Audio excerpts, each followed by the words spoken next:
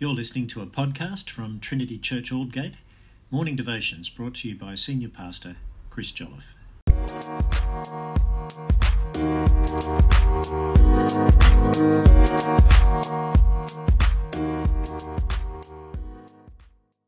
Good morning everyone, and it's good to see you again on Tuesday. So today we're in Revelation chapter 1 and we are taking it up at verse 9. Revelation chapter 1 verse 9.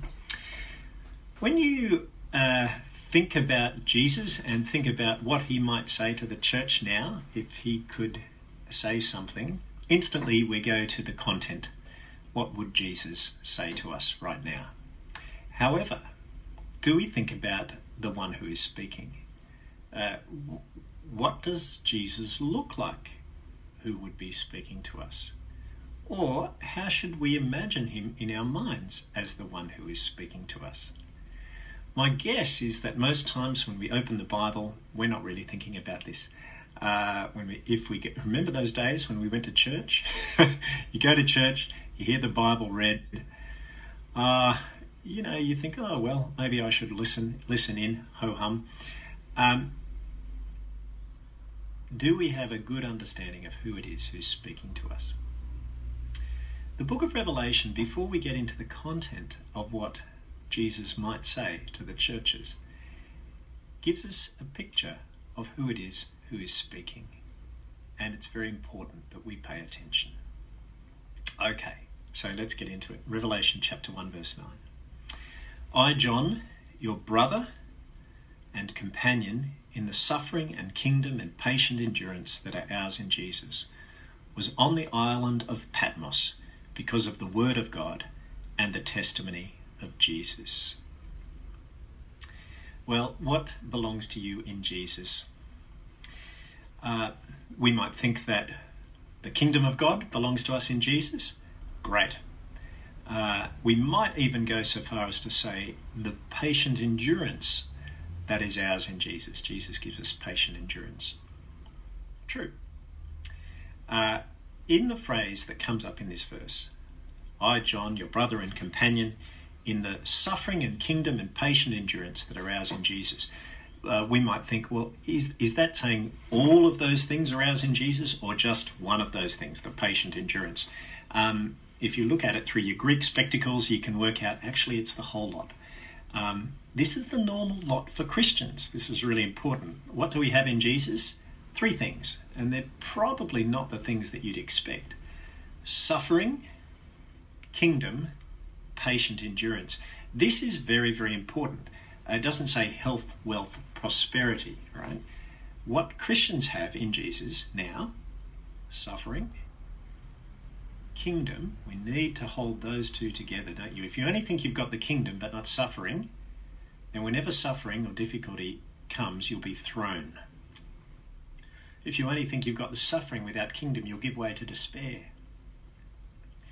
Christians have, in Jesus, suffering. If they treated Jesus like this and put him to death, why do we expect anything different if we follow him? Suffering, kingdom, and patient endurance.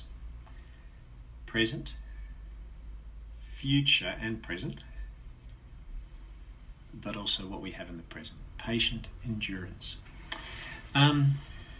Should Christians get up, stamp their feet, fight, protest because they are being treated unfairly in different parts of the world? Well, there are times and places to defend your rights. This is what Paul did in the book of Acts when he was about to be whipped in Philippi.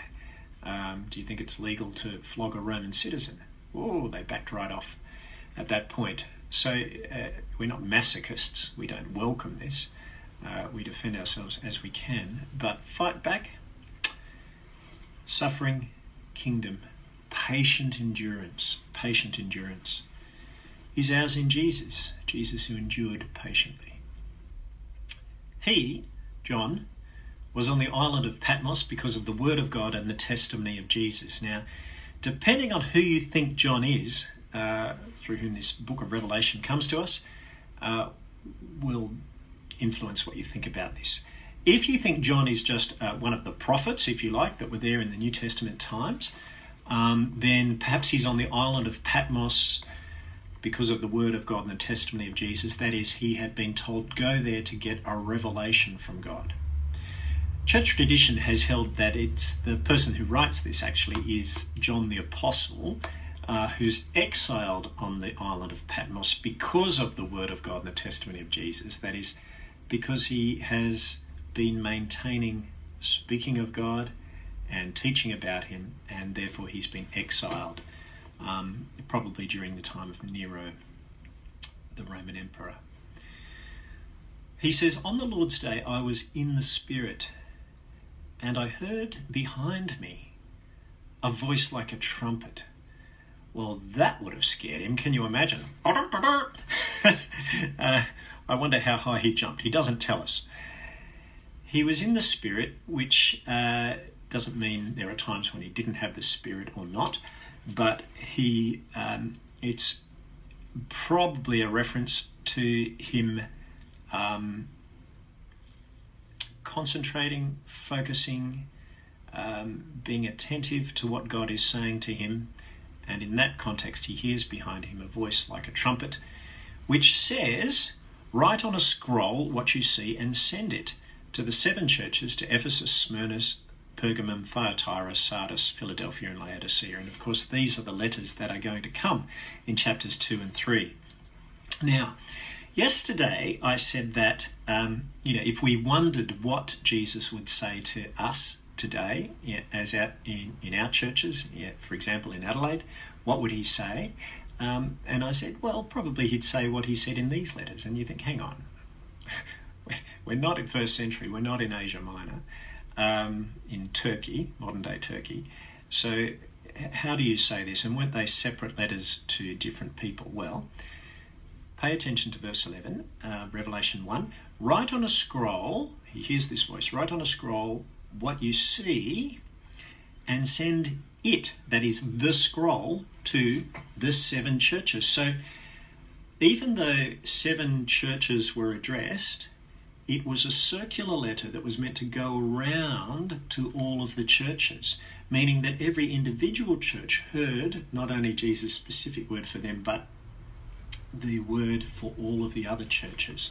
So even though we aren't one of the 7 specific churches, we are to hear what Jesus has said to all the other ones. This was always how it was meant to be. So thereby, this is God's word, Jesus' word, to us in the present. All right. Now, we get to he who speaks.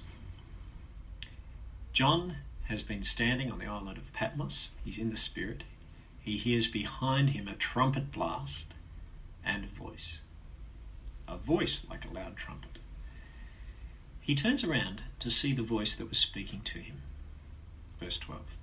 He said, when I turned, I saw 7 golden lampstands. Now just imagine them in your mind. And among the lampstands was someone like a son of man, dressed in a robe reaching down to his feet, with a golden sash around his chest. The hair on his head was white like wool, as white as snow, and his eyes were blazing fire. His feet were like bronze glowing in a furnace, and his voice was like the sound of rushing waters. In his right hand he held 7 stars, and coming out of his mouth was a sharp, double-edged sword. His face was like the sun shining in all its brilliance. Well, John says, when I saw him, I fell at his feet as though dead. This is the one who is speaking. Okay, I read all that so that you'd paint a picture of him in your head. Let's go through it. John saw 7 golden lampstands. What are the lampstands? Well, at the end of Revelation chapter 1, it tells us. The 7 lampstands are the 7 churches. So, if you like, in heaven, or wherever this is from, and Revelation gives us the perspective of heaven, the churches are held up as lampstands, and they shine. They shine. And just as fire in one way was thought to be living, it flickers, the churches are alive. They are there. They are radiating light in heaven. They are represented there. Okay. Among the lampstands was someone like a son of man, dressed in a robe reaching down to his feet with a golden sash around his chest, clearly a figure of immense importance. Now, that phrase, he was like a son of man, can you recall where that might come from? That comes from the book of Daniel, Daniel chapter 7, where Daniel is given this astounding vision, a dream. And in verse 13, in my vision at night I looked, and there before me was one like a son of man, coming with the clouds of heaven. And this figures with what we were told yesterday. And he approached the Ancient of Days, God, and was led into his presence. This is one of ultimate authority. In Daniel 7 verse 14, he was given authority, glory and sovereign power. All nations, men of every language worshipped him. His dominion is an everlasting dominion that will not pass away, and his kingdom is one that will never be destroyed. He is the one who rules. He's the one who rules over a kingdom which encompasses every tribe and language and people and nation. And he has the authority, he has the glory, he has the sovereign power. This one, a human one, like a son of man. And of course Jesus used that term, didn't he? Son of man, to refer to himself.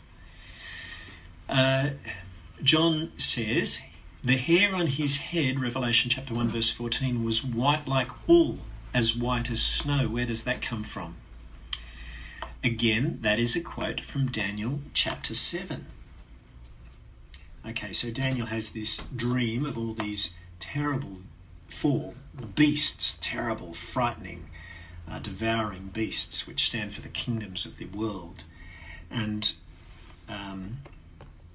then as he looks, Daniel 7 verse 9, thrones were set in place and the Ancient of Days took his seats. That's the Lord, God the Father. His clothing was as white as snow. The hair on his head was white like wool. Okay, so here we're told in Revelation chapter 1 that the one who speaks behind John, the hair on his head was white like wool, as white as snow, and his eyes were blazing fire. Okay, what is this saying? We are meant to think of the Ancient of Days, the Lord, God the Father, from Daniel chapter 7. However, we're also told in Revelation 1 that he was like a son of man, and in Daniel 7 there are two figures. In Revelation 1 they're conflated. Is it saying that the one like the Son of Man is God the Father? No, I don't think so. But he bears the likeness. He is the splitting image of God the Father. And of course, Jesus said, if you've seen me, you've seen the Father. Okay. So he is, in the book of Hebrews, the radiance of God's glory, the exact representation of his being. Well, here he is in Revelation, exactly like this. In other words, there won't be a surprise, there won't be a disjunct between God the Son and God the Father, the Son of Man and the Ancient of Days. They bear, or he, the Son of Man, bears the likeness of the Father. And so therefore he comes with the authority of the human king over the kingdom, but the authority of God himself.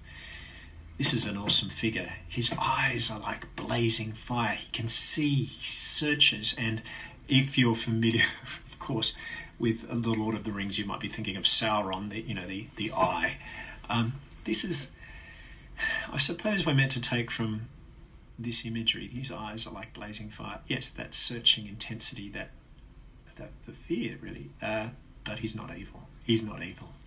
That's the point of difference between this and the Lord of the Rings. His feet were like bronze glowing in a furnace, and his voice was like the sound of rushing waters. You can imagine the power of a stream that's just full of waters coming down surging down a gorge, but life-giving water. His voice carries power and life coming out of it. In his right hand he held 7 stars. What is this? Well, the 7 stars are the angels of the 7 churches. Verse 20 explains that. So you've got the lampstands, they are the churches, and then in the right hand of this one like the Son of Man are the 7 stars. These are the angels. Okay. So in other words, what he's saying is that the message that comes to these churches through the angels, if you like, it's his message. There's no disjunct again. So the Ancient of Days, the Son of Man bears the likeness of the Ancient of Days. They are one. And then he holds the Son of Man, the one like the Son of Man holds the 7 stars, the angels, in his hand. The message that comes to the churches through them is exactly his message. And it's exactly the message of the Ancient of Days as well. There are not going to be separate messages. This is the same message. And it comes with all the authority of the Holy One, the Ancient One, the Ancient of Days. We're told that coming out of his mouth was a sharp, double-edged sword. So he has eyes blazing like the sun. And then out of his mouth, this sharp, double-edged sword.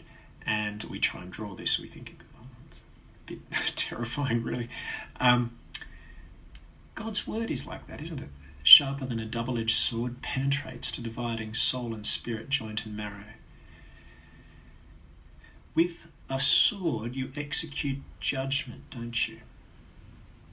And Jesus will execute judgment through his word.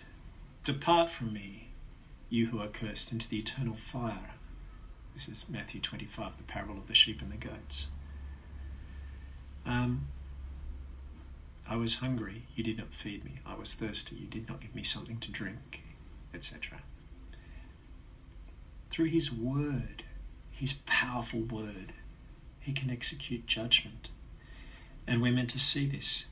His face was like the sun shining in all its brilliance, glorious, majestic. This is the one who speaks.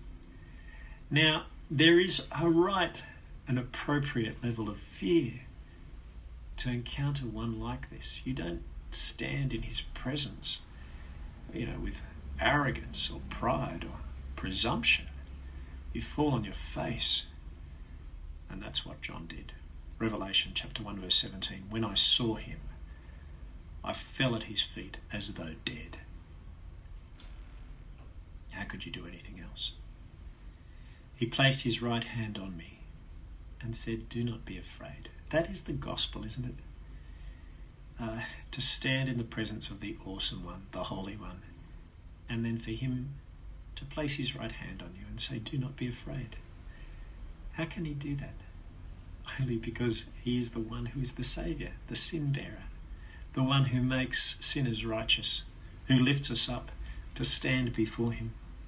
Do not be afraid. I am the first and the last. I am the living one, the first and the last. We've already told that the Lord is the Alpha and the Omega. Chapter 1 verse 8, I am the Alpha and the Omega, the first and the last letters of the Greek alphabet, says the Lord God, who is, who was, and who is to come. Well, now the one like the Son of Man, I am the first and the last. Don't be afraid. Don't be afraid. I am the eternal one. He says, I am the living one. I was dead, and now look. I am alive forever and ever. We're meant to see this. When you think of Jesus, do you think of him as dead right now? On this day in 2020. Is he alive or is he dead? Or is he just absent, out of mind? No, he is alive. He says, look, see me. I'm alive forever and forever. More than that, he says, I hold the keys of death and Hades. He is sovereign even over hell, sovereign over death, the place of the dead. If you know him, if he's lifted you up, if he is the one who said, don't be afraid, you don't need to be afraid. What else could happen to you? He's sovereign over death. He's sovereign over Hades. If he has said, don't be afraid, you don't need to be afraid. Verse 19, write therefore what you have seen, what is now, and what will take place later. And that's what the book of Revelation is about. And then he explains the mystery of the 7 stars that you saw in my right hand are the 7 golden lamps, and of the 7 golden lampstands is this: the 7 stars are the angels of the 7 churches, the 7 lampstands are the 7 churches. It's a comfort to know that the one like the Son of Man in heaven, with all that glory, with all that power, with all that authority, he knows his churches. We are before him, and he has something to say to us. But the first word he says is, don't be afraid. Isn't that a comfort? Well, strap yourselves in, because in the next little while we are going to listen to the words of this powerful Son of Man and what he will say to us in the letters to the 7 churches. We remember chapter 1, verse 9. Blessed are the ones who read the prophecy of this book and take it to heart. Let's pray. Father in heaven, thank you so much for this picture of Jesus, the awesome, powerful, majestic, glorious Son of Man. And we praise you that he speaks, and we praise you that churches, our church, is before you in heaven, as are all the churches. And we praise you that you have something to say to us right now. And we ask that we would tremble appropriately, but also we would stand on our feet, being told we do not need to be afraid, but we do want to listen. So please help us to treat your words rightly. In Jesus' name. Amen. Amen.